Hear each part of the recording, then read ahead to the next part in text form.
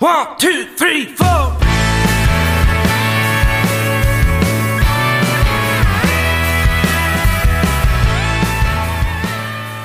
right, welcome back to Country and Cold Cans. I'm Logan, sitting here with Andy and Kyle, and we have a couple special guests on the show today. We have Mason Server and Blaze Butler from Mason and the Gem Line. How are you guys doing today? Doing great. Doing awesome. Yeah, man. Thank y'all for having me. Hey, I appreciate you guys taking man. the time, man. So as you know, the name is Country and Cold Cans, so we're here to talk some roots music, and the cold cans part's cold beer. So what kind of beer y'all got right now? Well, I got a Bud Light. Bud Light? To All me right. is, that's America's beer, man. That's what's been holding folks down for a long time. You know what I mean? Now, a lot of people argue with you about that, but I love it. Yeah, he's a Bud Light guy. There's no what I've got, and it's not a can to be fair, but I got a glass bottle right here. This is a St. Arnold's 100% chance of hops Texas Winter IPA. It's a little brewery I'm used to Texas. St. Arnold's, the patron saint of beer. So yeah, give it a shot sometime. Hell yeah, man! Those two beers could not be any further apart. Yeah, it's the standard and the special, and also probably, to be fair, he and I.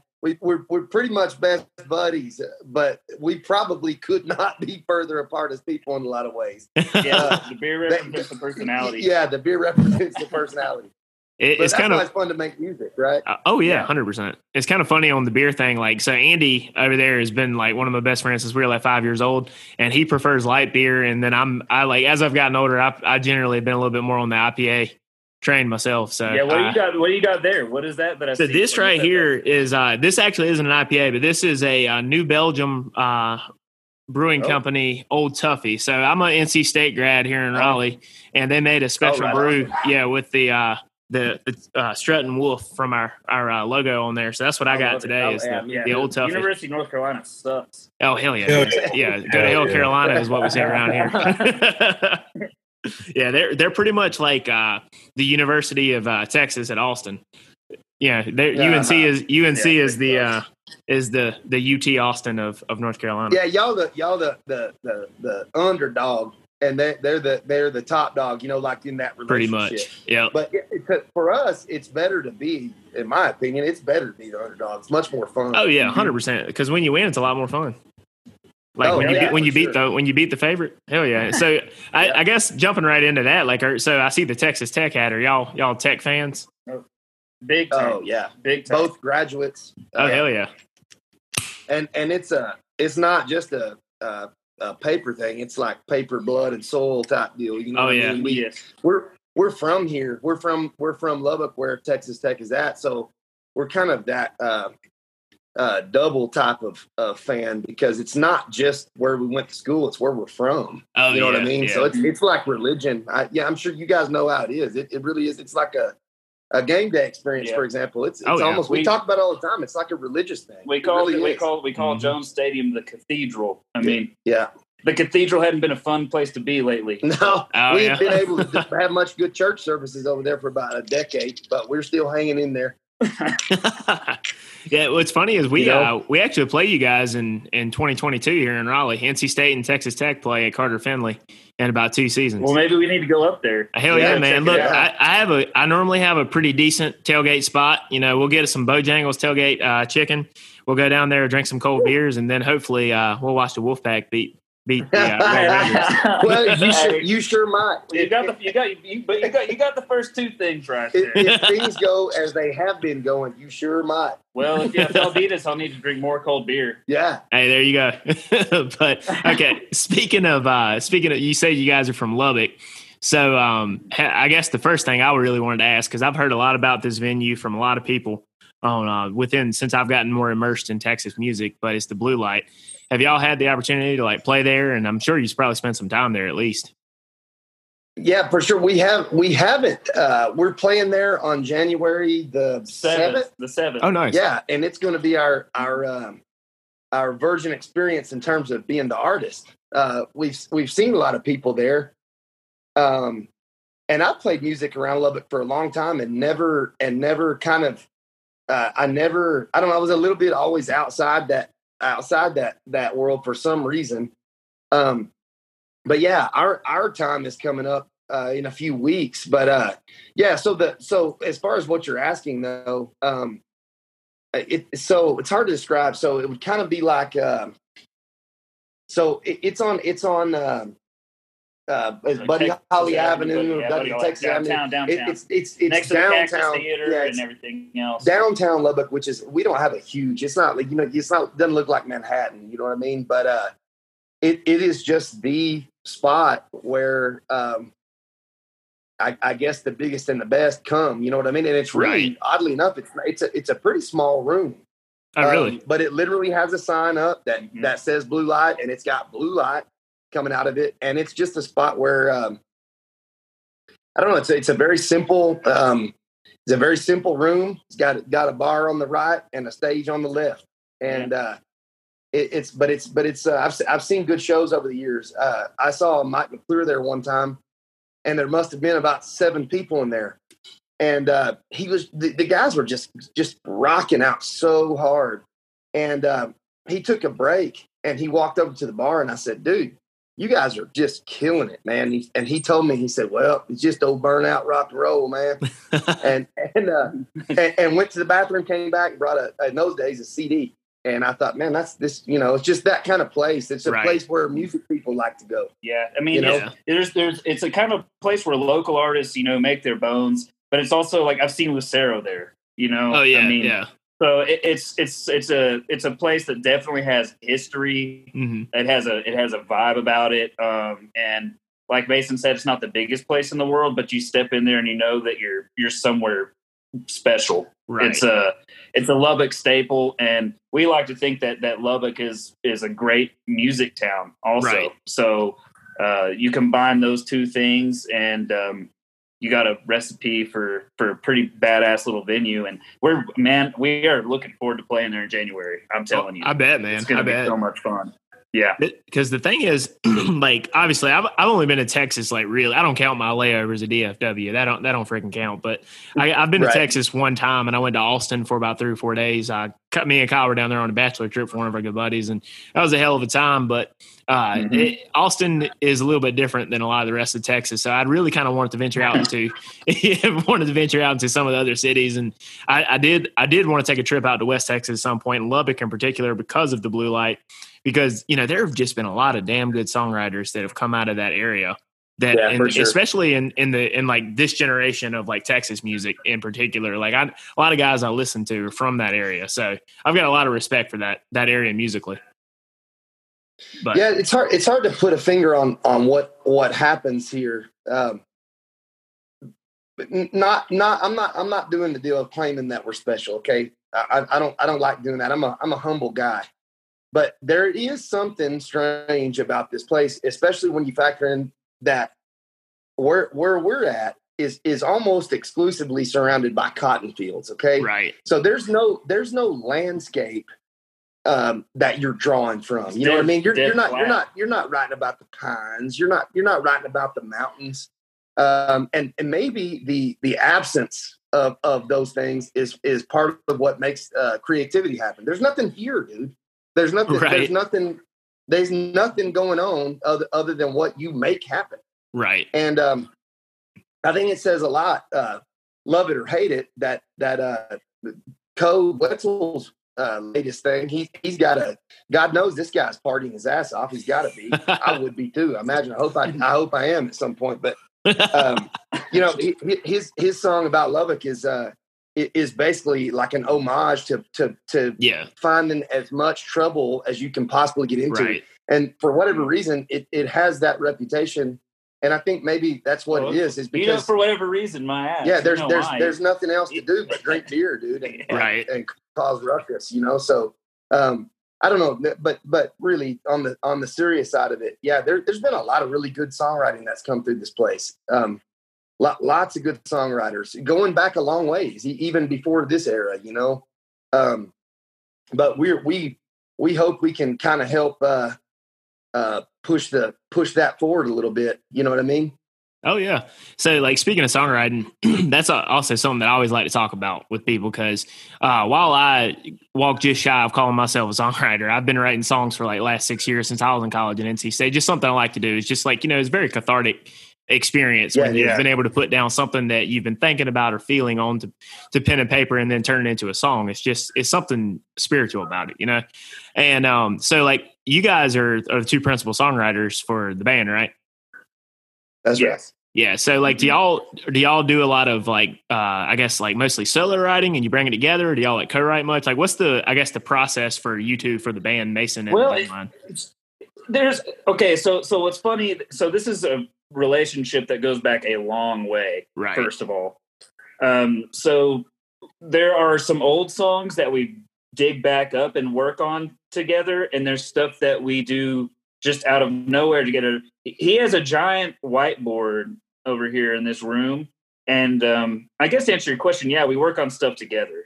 So I've written stuff by myself and he's written stuff by himself, but really just a couple of years ago or a little over a year ago is when we started heavy getting together and writing together. And we've known each other forever, but really just dug in and started doing that. And we'll just sit around with a guitar, a couple of guitars, whatever, and in front of that whiteboard and just toss ideas back and forth. And for whatever reason, it just seems a little bit easier to do it. Yeah, and you could start a lot of times for us. It starts with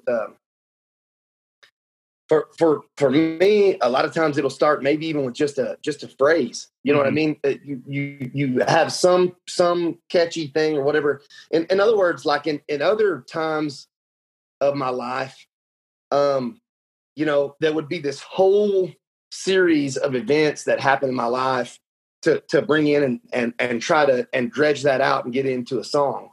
And that's still the case to some extent, but I'm a little bit older now and it's kind of different in that way. It's different. Now, a lot of times it's something really like a turn of phrase a lot of time. And you're like, man, I like how that sounds. And like he said, we'll like Blaze said, we'll go in there and take something, maybe a couple of phrases, or you have a half a chorus or whatever, and go through that chord wise over and over again and say, okay, no, I don't like where that goes. Let's put a minor in there.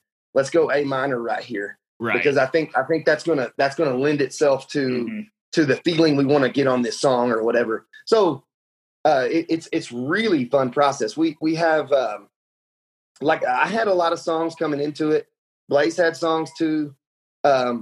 We work with those still, but the most fun thing we're doing right now is taking these ideas and putting them. We work on them together, then put them in front of the band.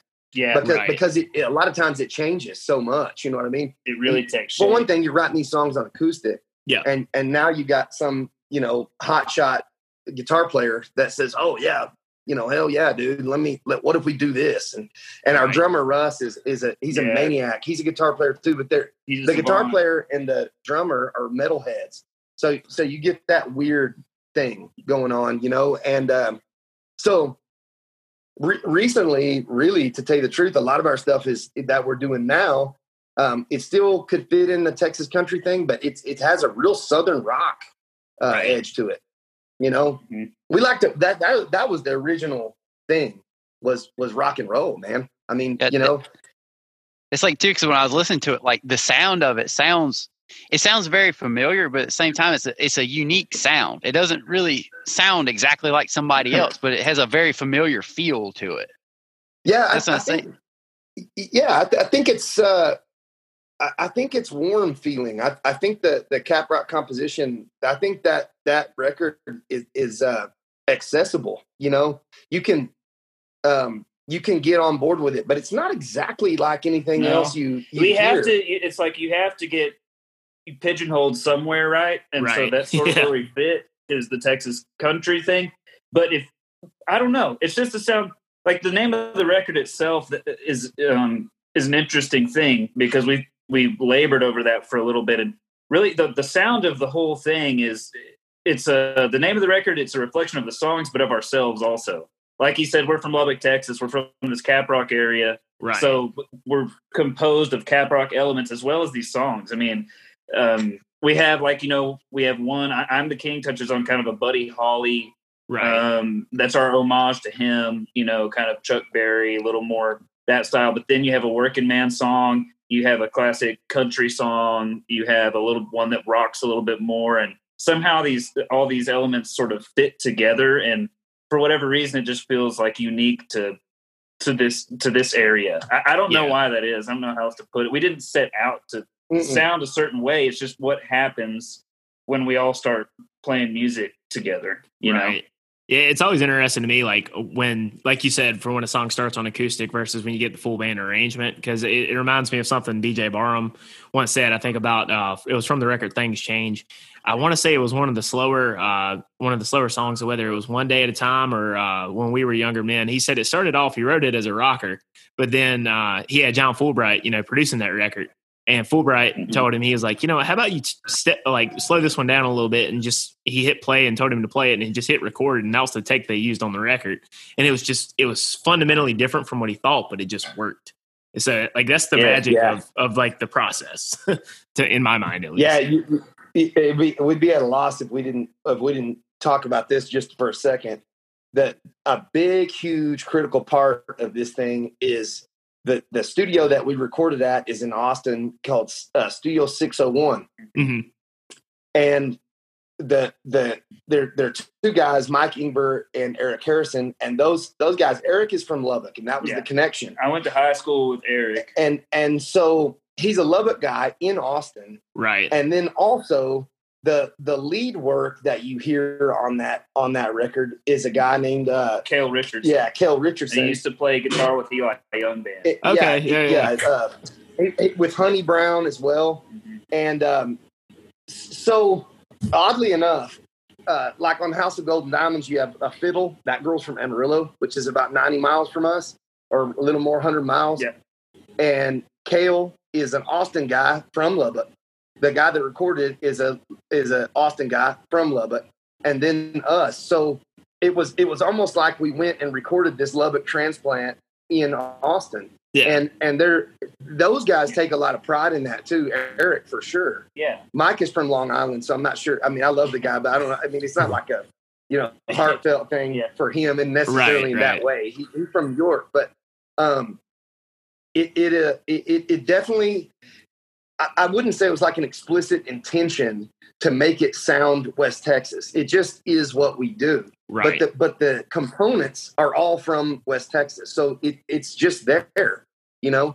Oh yeah. That's a pretty cool spot, man. He took a one car garage and converted it into a studio. Oh wow. And man, they have something. Now you wouldn't believe it. Yeah. What they've done with this tremendous. It's a little bitty space that gets a lot of stuff done. It's crazy. We like to shout them out whenever we can. I mean, the deal is we've been playing music for a while. We're finally getting a crack at this because we had the means to put our music out there, and we've had an unbelievable response. I mean, that's why we're talking to you. That's why we're playing at the Blue Light. That's why we're playing at Hotel Turkey on New Year's Eve, the home of Bob Wills. Oh yeah. I mean, so we are so grateful to them for just a weird deal. Me and him started talking one time out of nowhere. Hadn't talked in years, and the next thing you know, they liked our music and said, "Come on down." And we said, "Don't mind if we do." And what else are you going to do in a pandemic anyways? So let's go record some music, Yeah, and that kind of actually made me wonder, how did you guys get the band together? Because it seemed like you said y'all were doing other things and you've been playing music individually, but how did Mason and the Gen Line itself come together? I suppose to make a long story short is we're both pretty verbose. You might have gathered this at this point. We like to talk a lot, both of us. You should we see do the arguments. That's why we started the podcast. We like to talk too. But at any rate, no, we obviously like Blaze talked about, we've been buddies forever, and it was really a breakup, to tell you the truth. I had been in a relationship for a good while, and that thing ended, and I went and got some recording software, maybe in some way to I don't know, to deal with it or whatever. But it's something that should have been happened a decade ago or something.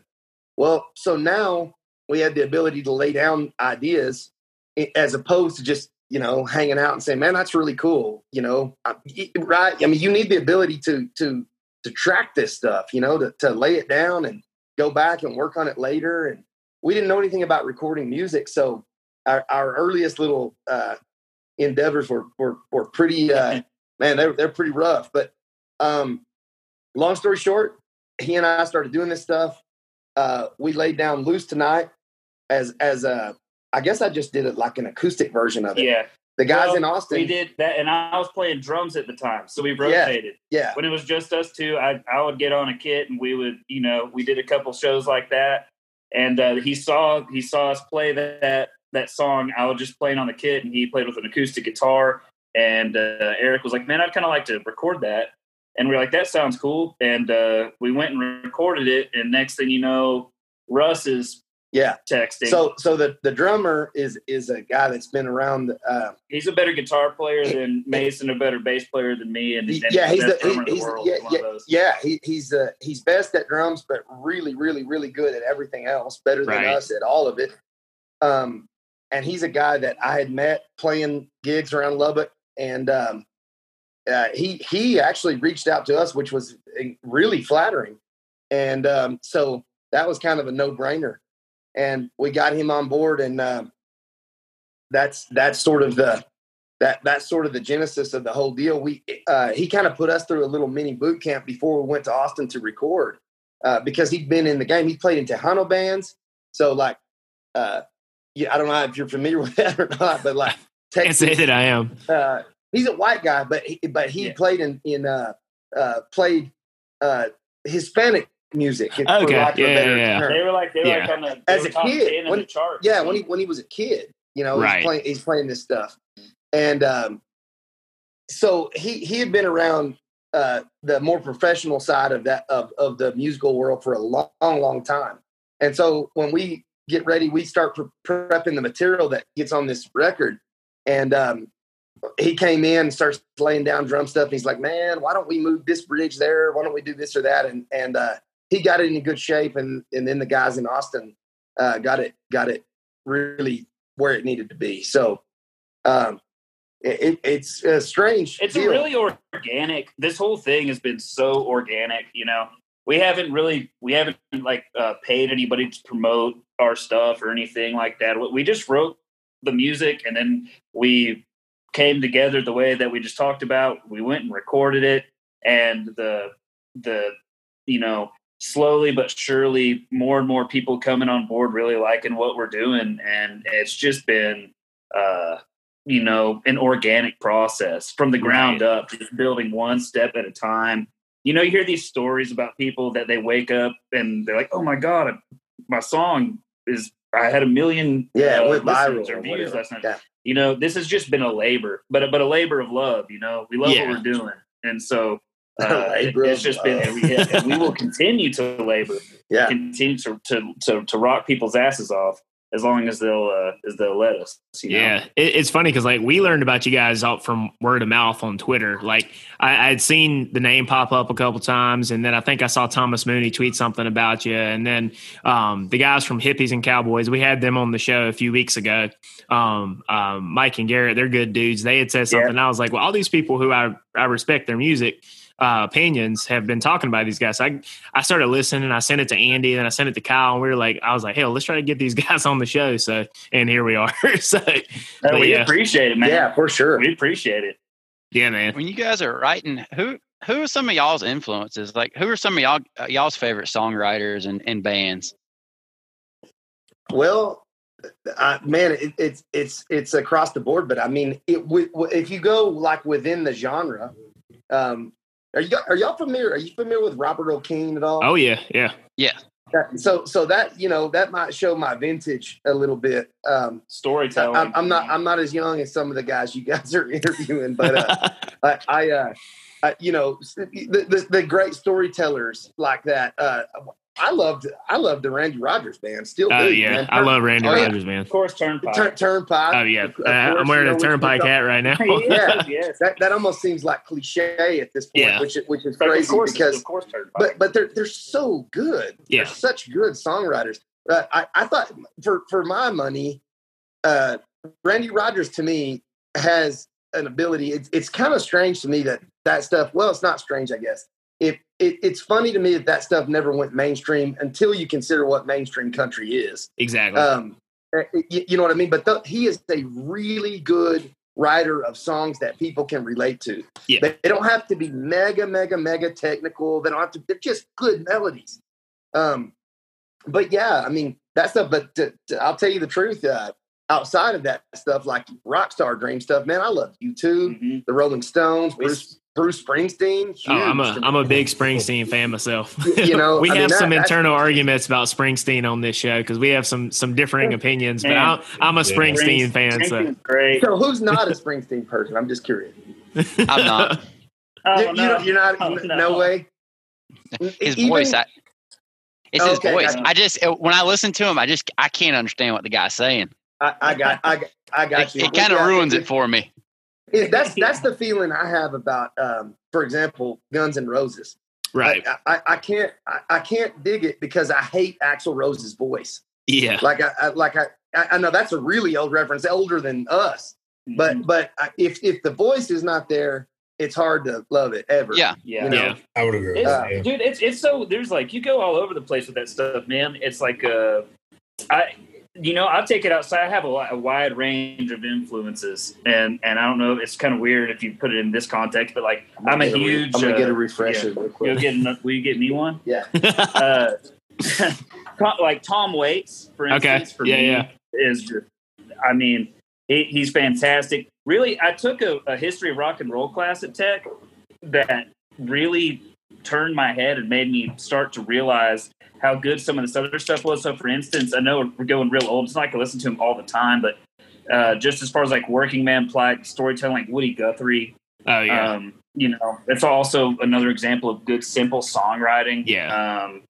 So, you pull from a lot of, actually, you'd be surprised. I mean, after hours when we're done jamming and we go to like YouTube and just start pulling up different songs, you'd be amazed at what ends up on that damn thing. Dude, I love this. This is a different deal than you'll probably find in any of these interviews.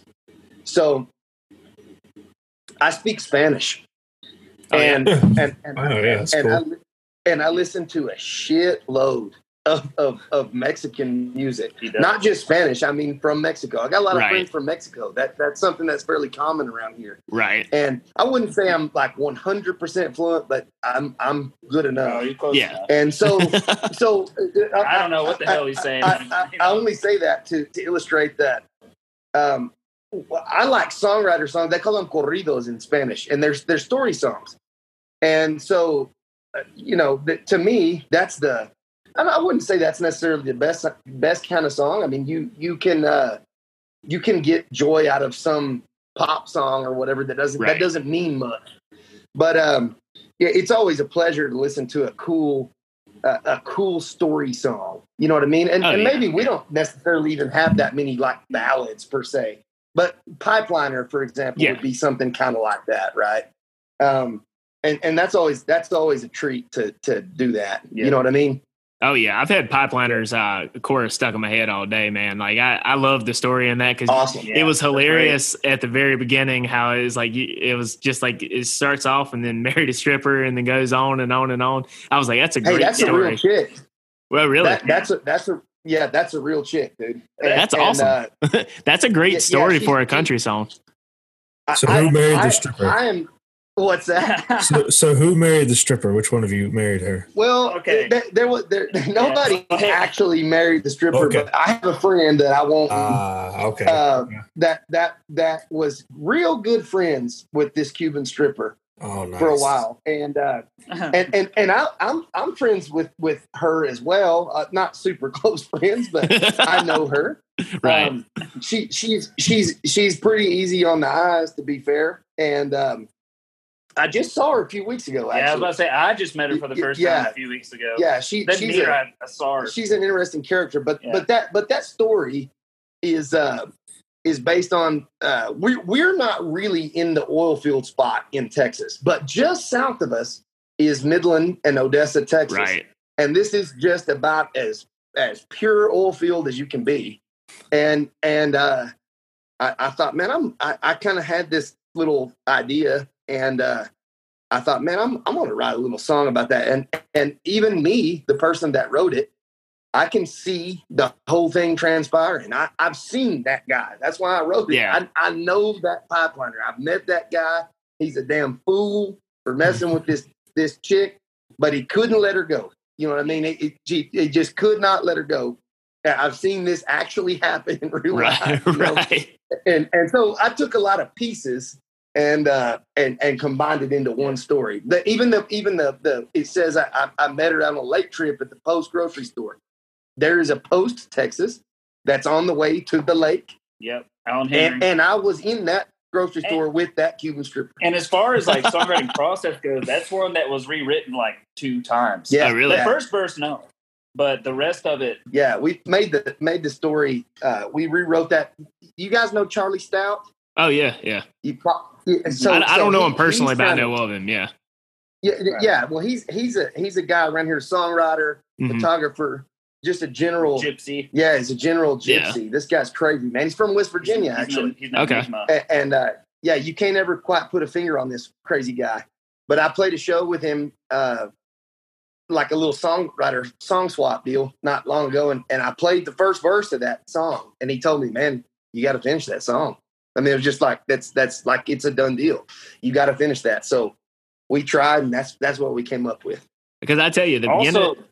Go ahead. I also say Marco Gutierrez. Do you listen? You know the Dirty River Boys? I've heard of them. I'm not super familiar with them though. So do yourself a favor. Go listen to Dirty River Boys. Yeah, you'll like it. It's like Irish folk, country. In any case, their lead singer Marco Gutierrez, he's the guy that's singing backup on that track. Okay, cool. We passed it along to him. He really liked it and jumped on. And so part of the reason why that song turned out so well is because some good backup vocals there. I try to measure up whenever we play it live. Oh yeah. So one thing that I did want to, because you guys mentioned it a little bit earlier. You said you're in, I believe you said you were in Caprock country. Obviously, like I said, I'm a North Carolinian. I'm an East Coast kid. Like, what exactly does Caprock mean? Because it's the title of the EP, Caprock Compositions. I was curious about that when I saw that. So what the Caprock is a geographical change in landscape in Texas. Okay. When you come from the South, be it anywhere, really, even the Metroplex, Dallas, Houston, Austin, San Antonio, when you get to Post, where the Post grocery store's at, just outside of Post, you're going to climb up 200 or 300-400 feet onto the top of a big ass flat rock. And that's what we live on. That's where the Great Plains begins, right there, I suppose. Okay, it's a weird, there's little fingers of it and stuff too. Yeah, it cuts into the landscape here and there. So there's like little canyon type territory that happens around these parts. But basically, where we're at is sat up top on a place that's a little higher elevation than most of the rest of Texas. So. I mean, that may be why we're better. You know what I mean? We got a little bit better, cleaner air up here. You know what I mean? Oh yeah. No, we're not really better. I jest. We love all of Texas, but that really is what happens. You come up, and it's not just super drastic like you're driving up the side of a mountain in Colorado. Right. It's just there's a pretty big shift, and all of a sudden it's flatlands. Right. It's very flat, all farming stuff after that. Gotcha. So one thing, I guess, with you guys kind of like releasing a record now, obviously there's a pandemic, all that thing going on. So like, how has touring changed? Like, has that drastically been different? Like when it comes to promoting the record and all the stuff that comes along with the new release, how is that different now than what it would have been?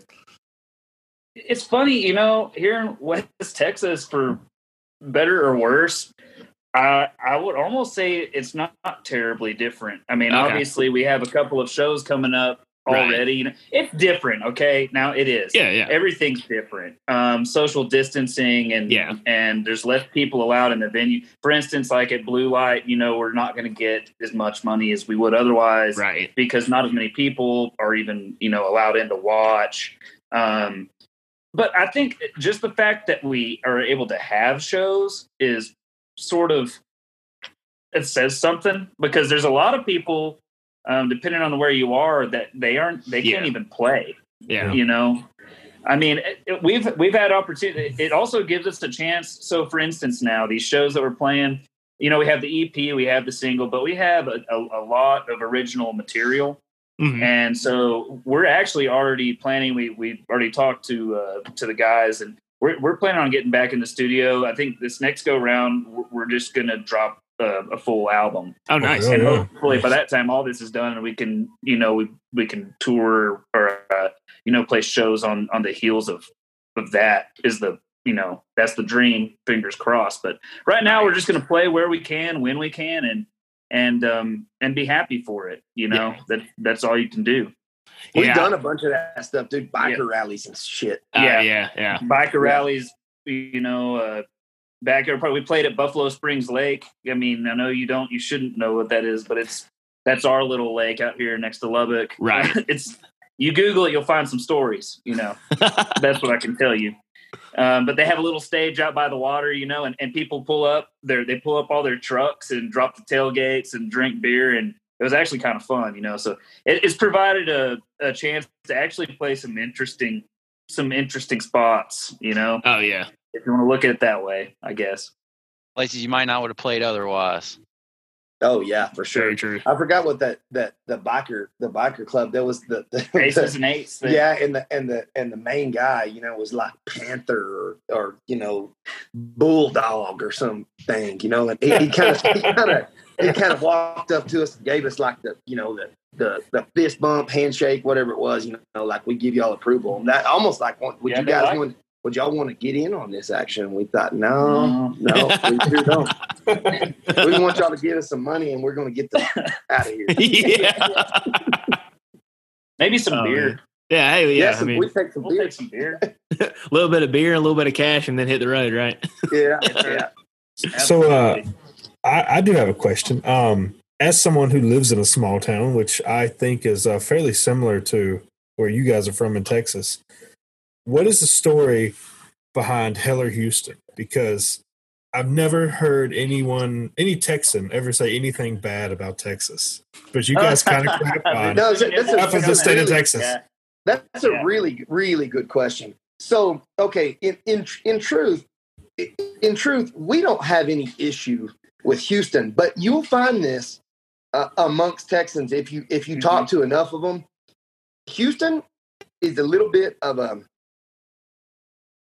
Houston likes to self-identify. They have a different vibe.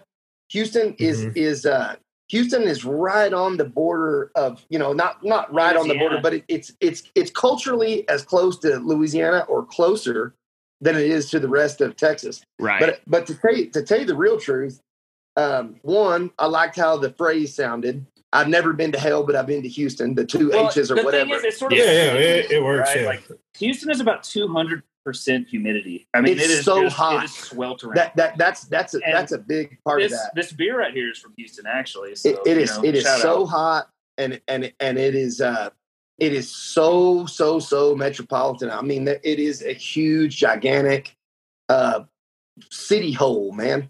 I mean, it's it's a big, huge city, which it's an awesome city. So, I think that a lot of folks from Texas that hear that song, they get the joke. If you're from Houston, they'll probably get the joke. You know what I mean? And we laid off a few other ones too. Waco being one of them. That's there. Yeah. When we were listening to these songs, my fiance is a huge Joanna Gaines fan. And she took exception to that. Yeah, she took exception to that. She was like, I don't know why they're hating on Waco. Waco is a pretty city. Well, has she been to Waco? No, we have not. She wants to go. But I mean, that's probably my favorite song on the record. I really like it. And like I said, I'm from North Carolina. I've been to Texas one time with Logan. Want to go back. But the thing that I found like really interesting about that song is, I don't know if it's true or not, but online you kind of see there's Texas and then there's like Austin and then there's Houston.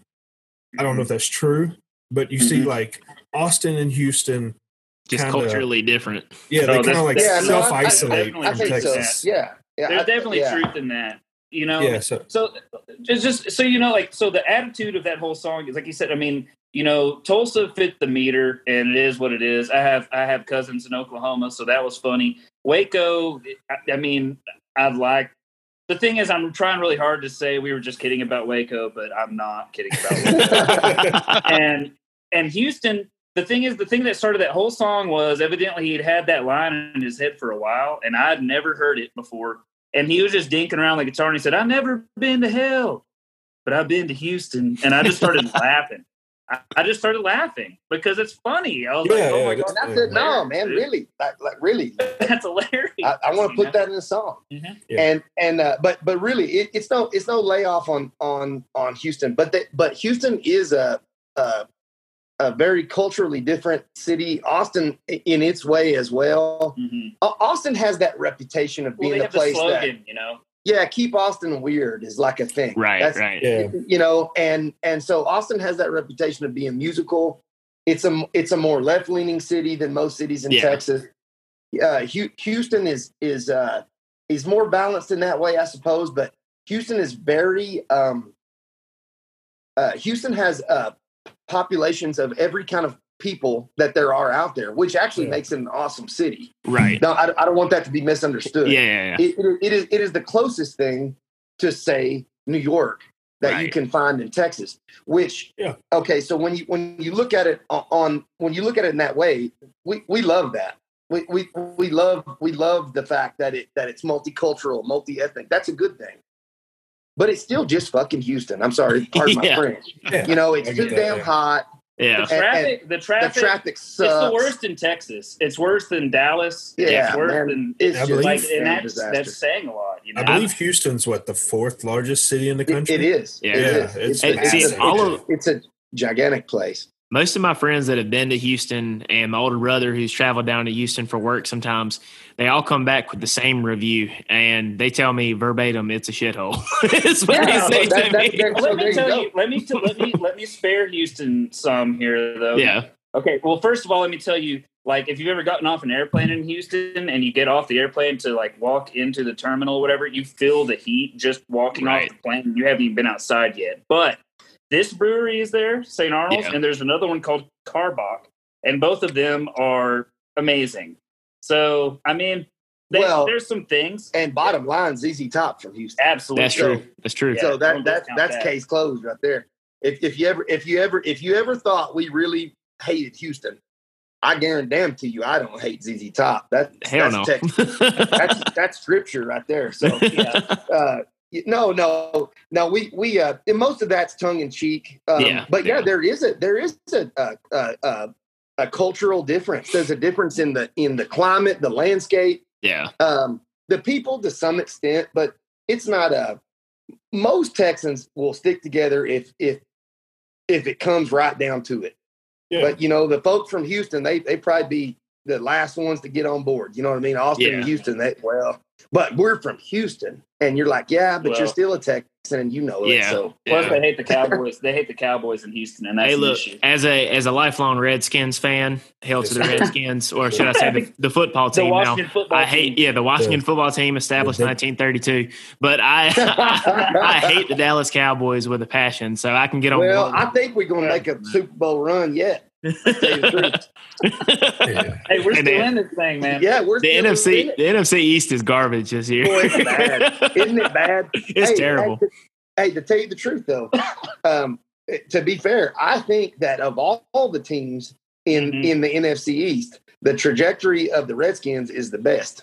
It has been. That defense has been legit this year. Man. I think so too. When he left. Coach. Made me sick when y'all nabbed him and we were just sitting around with our thumb up our ass waiting. Man. The Cowboys is the Cowboys, because you mentioned that, the Cowboys is a whole different deal. Yeah. The every year, I love to say this. After every game, after every completion of a catch, I will declare Super Bowl run, baby. Because one of these days we're going to get it back, but I don't know when it'll be. The glory days of the 90s. You know what's unique? regarding the NFL, what's unique about North Carolina, there's a generational shift. Andy and I are outliers for people our age because we're all about Andy, me, and Kyle are around 26, 27. So, like, we're outliers for people our age, but there's a generational shift on who you pull for in North Carolina in the NFL because the Panthers, are a relatively new team. And North Carolina used to be split. It was majority a Redskin state for the majority of the time that like my parents and grandparents were growing up, but there was a sizable population of Cowboys fans there. For instance, like my parents were lifelong Cowboys fans. My granddaddy, me, and my brother are all Redskins fans. Andy, who is one of my best friends in the whole world, he's a damn Cowboys fan, and I'm a Redskins fan. That's so it's like we have kind of a split in this state for that stuff. Isn't it funny how that? And it's a shame. And I feel sorry for y'all that y'all are both NFC East fans right now. I know. Well, if there ever was a time that we needed to come together and unify, I think it ought to be under America's team, and people, y'all ought to get on board. This is a holy cause. You know what I mean? Yeah. Oh man, is Dak better? So we can. No, that's cool stuff, man. That's really fun to have those rivalries, man. Oh yeah, 100%.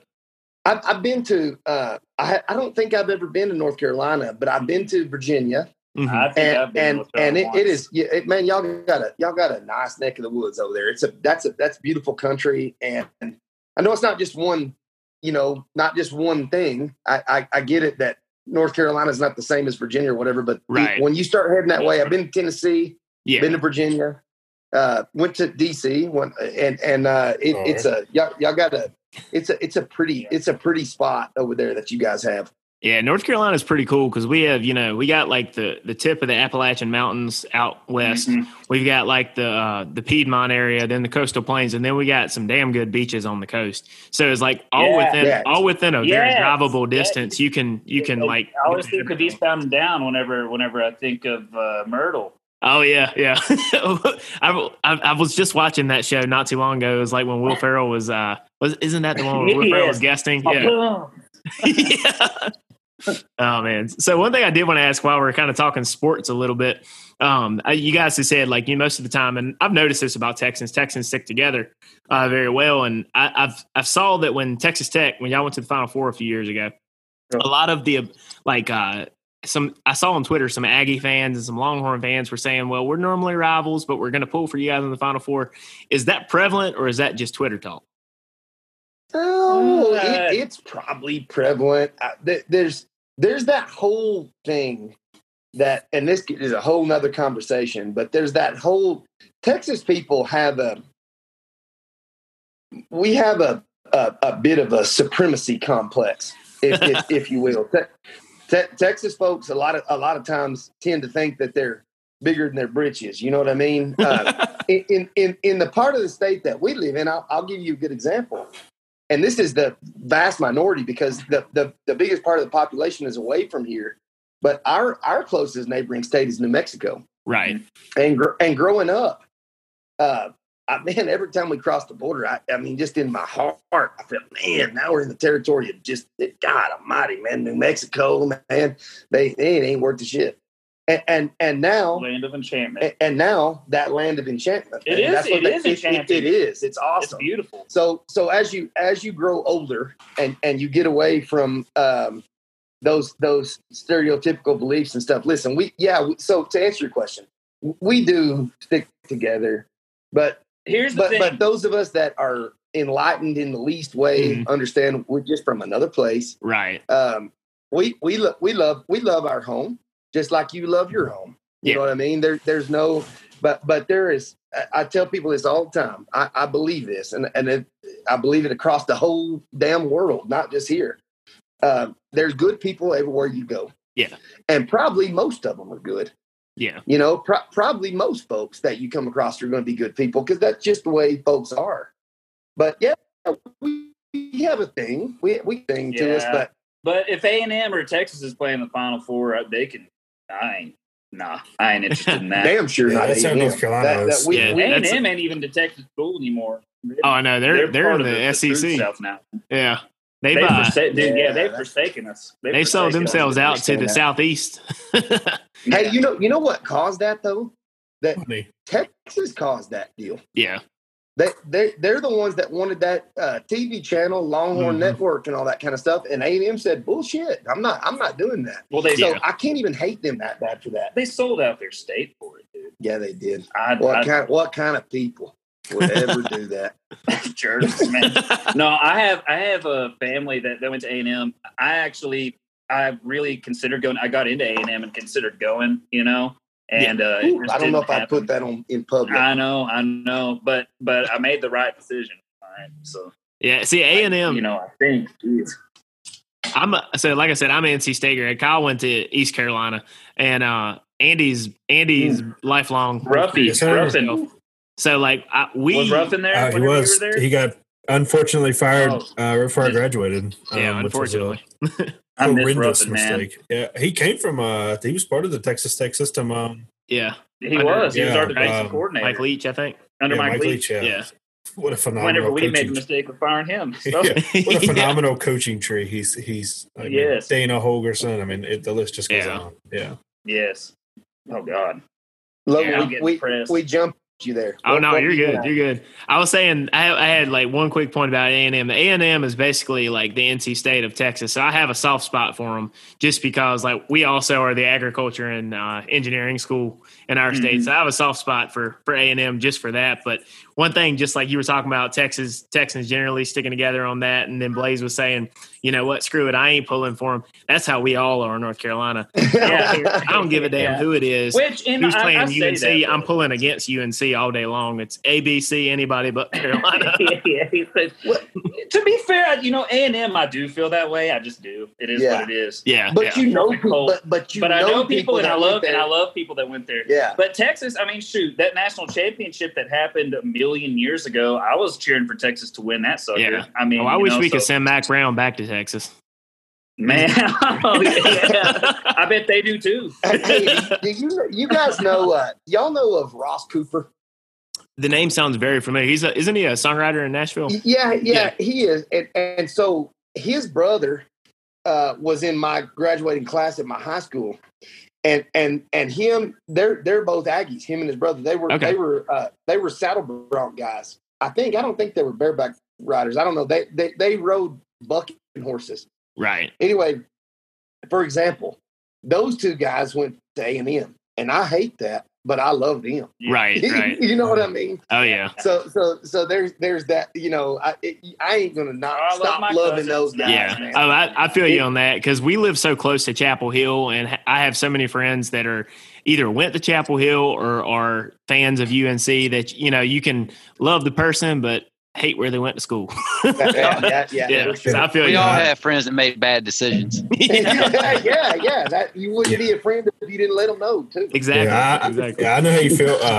My mom is a UNC grad, and I love my mom, but I hate. She made a poor choice. She did. Yeah. I just can't understand what her decision process was back in the early '90s. I love it. Yeah, it's not her fault. I'll tell you, I have a memory of UNC, and this shows my age too. But and I forget what year it was. We had a basketball team that went to the Sweet 16 when I was a kid, a men's team. And there's this guy named Darvin Ham, and this infamous dunk he had. You can Google it. It's called the Ham. A tech player. Yeah. And we beat. He broke the backboard. Yeah, we beat North Carolina to go to the Sweet 16. UNC, the big basketball school, And he slammed a ball so hard into that hoop that he shattered the backboard. To beat UNC. Yeah, that's crazy. So it was the game winning dunk was the one he shattered the backboard. It wasn't game. Well, it might as well have been. Yeah, you know what I'm saying? Because whenever you do that to somebody, it was a devastating blow. It sends a message. Yeah. Oh man. So, hey, Andy, Kyle, do you guys have any other questions before we jump into our quick lightning round we have always at the end of these interviews? Lightning. I think that's all I got. When's the next album dropping? Man, boy, that's a good question. We gotta get back in there, and we have the material. The songs are there. So you got the hard part.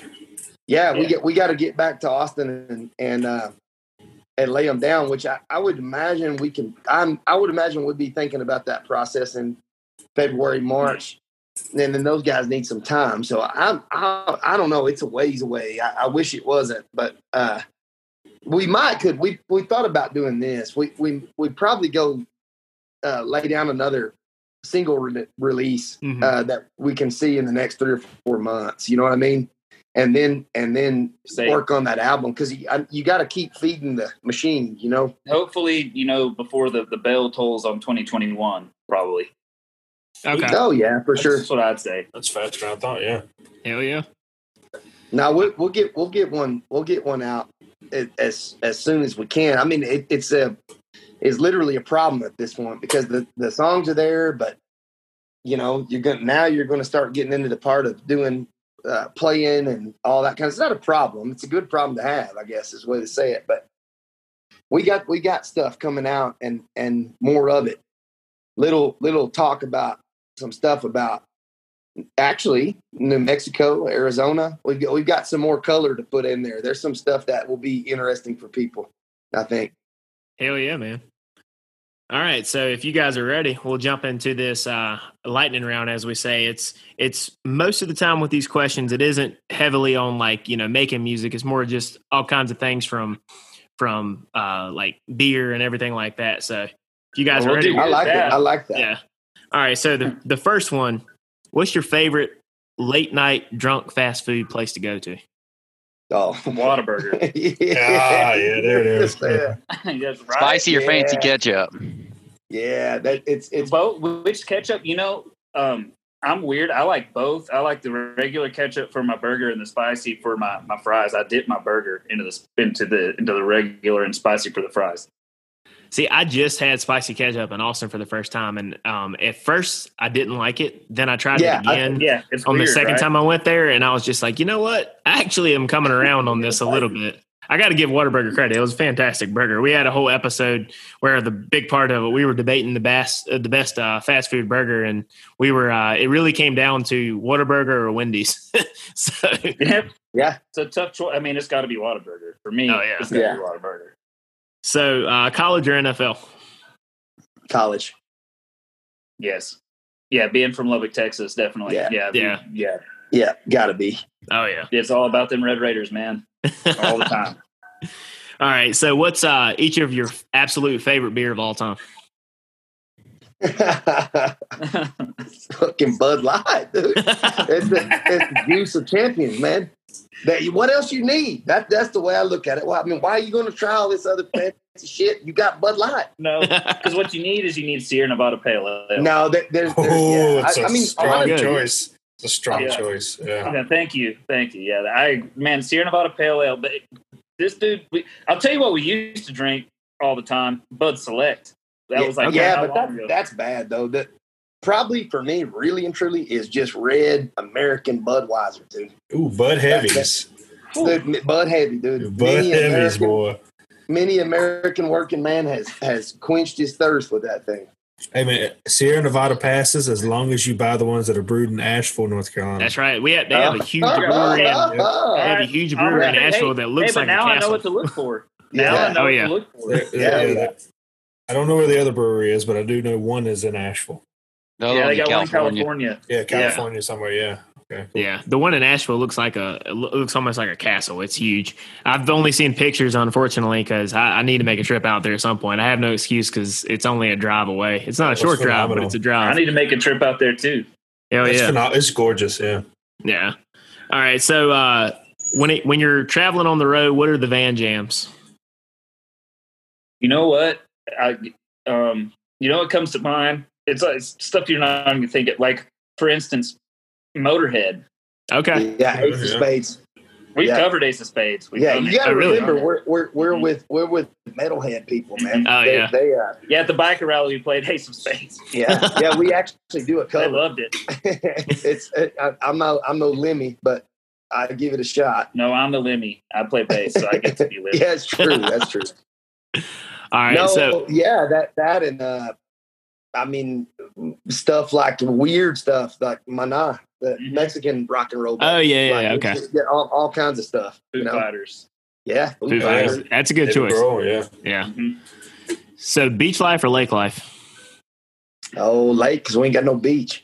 That's true. Well, even if we had a beach, I'm lake. Yeah, I like the lake. There's no sharks and stuff. Yeah, I like the beach too, but there's something about unloading a boat and putting a cooler beer in there and just docking and just sitting in the lake. Although the beach has the beach itself, which is awesome because you can camp right there on that. Pretty much, yeah. And that's pretty neat. But we never really had that. You know what I mean?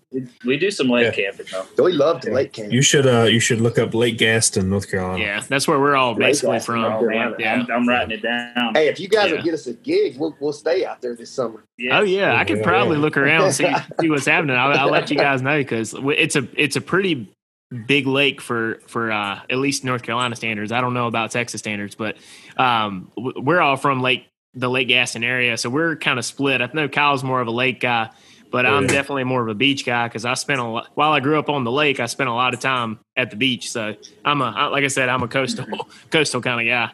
But yeah, Lake Gaston, definitely check it out. All right. I wrote it down. So if you could play with any artist, dead or alive, who would it be for each of you? Oh my gosh! Dude, man! Why you got to do this? What a heavy question! Oh man!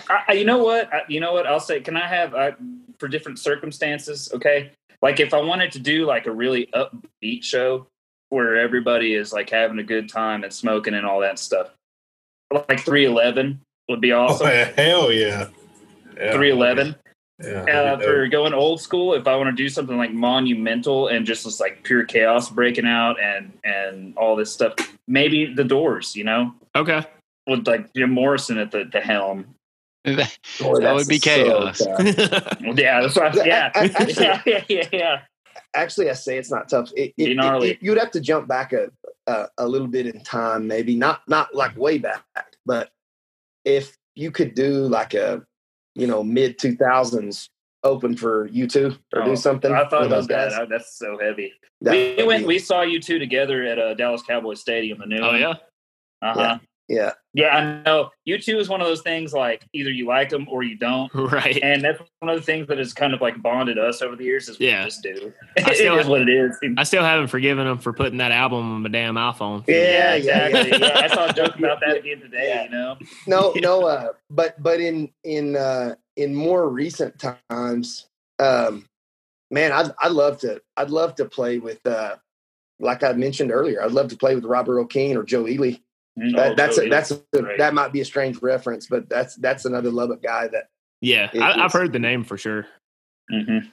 So the next one's a little bit strange because it means different things depending on what part of the country you're in. When I say the word barbecue, what does it mean to you? Well, I think I know where you're going. It's going to be beef, of course. Mm-hmm. Yeah, that barbecue's from cows. I don't know who thinks it's not. You're right, but it's brisket. No, brisket. But you know what, though? To tell you the truth, we had this conversation last night. It's funny you mentioned that. Just last night we were talking I just about whole hog. Eat a pig as anything. Mm-hmm. Hell yeah. And I want a whole hog barbecue, man. We don't do whole hog out here. A cow. Well, even just like on your daily life, like a steak is so heavy, man. It's so heavy. When you eat a cow, it's super heavy, and pork has got so many good cuts. I love to eat pork, to tell you the truth. Oh, yeah. I do, and I'm not even against by any means pork barbecue, but out here, barbecue typically going to be. I want a whole hog with the mustard-based barbecue, man. That's South Carolina style because around here, from Raleigh east to the coast, it's vinegar-based chopped and minced barbecue. See, I like that too. Yeah. People get in fights with people around here for calling something vinegar based barbecue or pork barbecue. My grandfather actually won the best barbecue in the state of North Carolina in like 2005.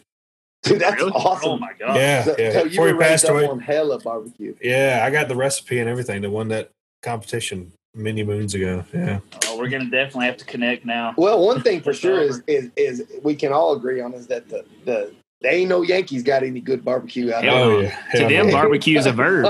To them, barbecue means they say we're having a barbecue. I've never heard of that before. You have a cookout. Barbecue something to eat. Yeah, there's barbecue at the cookout. Yeah. All right, so the last one I got for you. If you can only listen to one album on repeat for a full year, what do you go with? Oh man, I know mine because I've been listening to it on repeat for about almost a year now already. It's Mike and the Moonpies, Cheap Silver and Solid Country Gold. Fantastic record. I can't stop listening to it. I absolutely cannot. We saw them open for American Aquarium out here at last year's road trip. Oh my gosh! Yeah, and it was a fantastic show. Mike and the Moonpies and American Aquarium. Yeah, same show, spoiled out there. Oh, you got to be kidding me. That's only on the road trip to Raleigh shows because most of the time we don't have two heavy hitters like that in one show. That's pretty incredible. Although, the Mike and the Moonpie stuff, that's the reason why I've been spinning so much because I guess I just got turned on to them about like a year ago. So I'm kind of ashamed to say I didn't really know about them before that, but it's one of those things that whenever you hear it, it's like, oh yeah. And that record, I think they recorded it in London, if I'm not mistaken. I'd have to double check. Well, the thing is, they're one of those bands. They're kind of they record different records in different places. Yeah, I mean, for sure. Depending on the sound they're going for and the people they want to work with, wherever they record, they might have though because they covered who's the original that did the London Homesick Blues. They covered London Homesick Blues, and I think they did a great job. Why don't we know that? I don't know. It's somebody from around here, I want to say, but I don't even know. I'm gonna say this, but it's not. It's not true. But I'm trying to come to a conclusion on an album because I always listen. I'm a sketchy person. Like I'm amazed he's my mental health is questionable sometimes. I suppose. No, I have a short attention span. I don't like movies because they take too long. Right. So albums are a weird one, but I will say one album that's not from the recent past necessarily, but it's not super far back. I know you love this one. You'll vouch for it. Mescalito from Ryan Bingham. Yeah. Okay. Yeah. Damn, that's a fantastic record too. It is the whole thing from start to finish. Yeah. I mean, like as a complete. Because when you start talking about albums, as a complete work, there's so many. That's what I lie when I say don't listen to them all the way through. Well, not really. I don't ever. Yeah, but you pick around. But yeah, I pick around too much. But a complete album is a tough thing. I was having this conversation earlier with a guy I work with. We were talking about Cole Wetzel's latest one actually, and I said, well, there was a song that just wasn't working for us. Right. And I said, well, if you got 12 songs and you got 4, say, that are very listenable, that's probably not a bad effort, which is not what you try to do. But I think that one's more like it has a little bit of that art project type deal to it. I think he doesn't give a shit if you like it or not. Right. Is what that's about. But,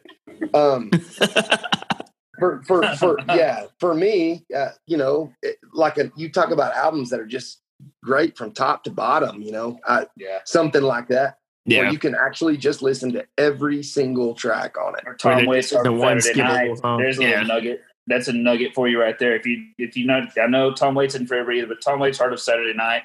You have a few drinks and put that on and tell me that you really just love it. The jazz elements. He paints a picture like nobody else with his lyrics, man. Here you go. How about Born in the USA, Bruce Springsteen? Oh yeah, fantastic album. Yeah, we'll come full circle with Bruce Springsteen. Right. Americana right there. Yeah. Chris Knight got good stuff too. I don't know about full album wise, but Tom Petty. Oh, maybe. Tom Petty. I make the argument with people all the time that Tom Petty is the greatest American artist of all time, just holistically. We actually had a podcast about this. We had that very topic. So you wouldn't even say, like, you wouldn't even put Cardi B in the running? I'd have to say she was third. She was third. Tom Petty barely edged her out, but we gave him the nod. Wu-Tang Clan 36 Chambers. That's good. So I guess one last one I have for you guys, and feel free to bow out of this one if you don't want to answer it, but in one word, describe most mainstream country. Oh, schlock. Shit. Yeah, he said shit. I said schlock. And it's a shame because there's a lot of talent there. There is, yeah. They so push the agenda of what people want to hear. For example, you guys hear this deal that now all the songs do like this. Yeah, the snap track. Yeah. Yeah. But what's going on with that? You can throw that in there one time on an album every 4 albums. Yeah. Why is every song? I mean, what are we doing there? Like it's so. Yeah, it's just it doesn't even. The truth is, it doesn't even. It's hard for me to even comment on it because it doesn't. Not because I'm a warrior against it, but there's nothing that I ever hear that I like. Right. So there was a time like in the 90s when mainstream country was. We just watched this video of Aaron Tippin the other day. Oh yeah. Oh my God. My grandma used to love Aaron Tippin, man. His stage presence. Bar none. But I mean, you had, like Tim McGraw and I mean, Garth Brooks, George Strait. Better yet, Brooks and Dunn. Oh yeah. George Strait. Mark Chestnut. Yeah, Tracy Lawrence, Mark Chestnut, Joe Dixon. Tracy Lawrence is the GOAT to me. Alan Jackson. Alan Jackson is one of our favorite artists of all time because that guy is just like the amount of like quality songs that he himself wrote is something you didn't even get that out of Nashville much, like where it was just solo rights during the 90s. So it's like I got to give that guy respect on that.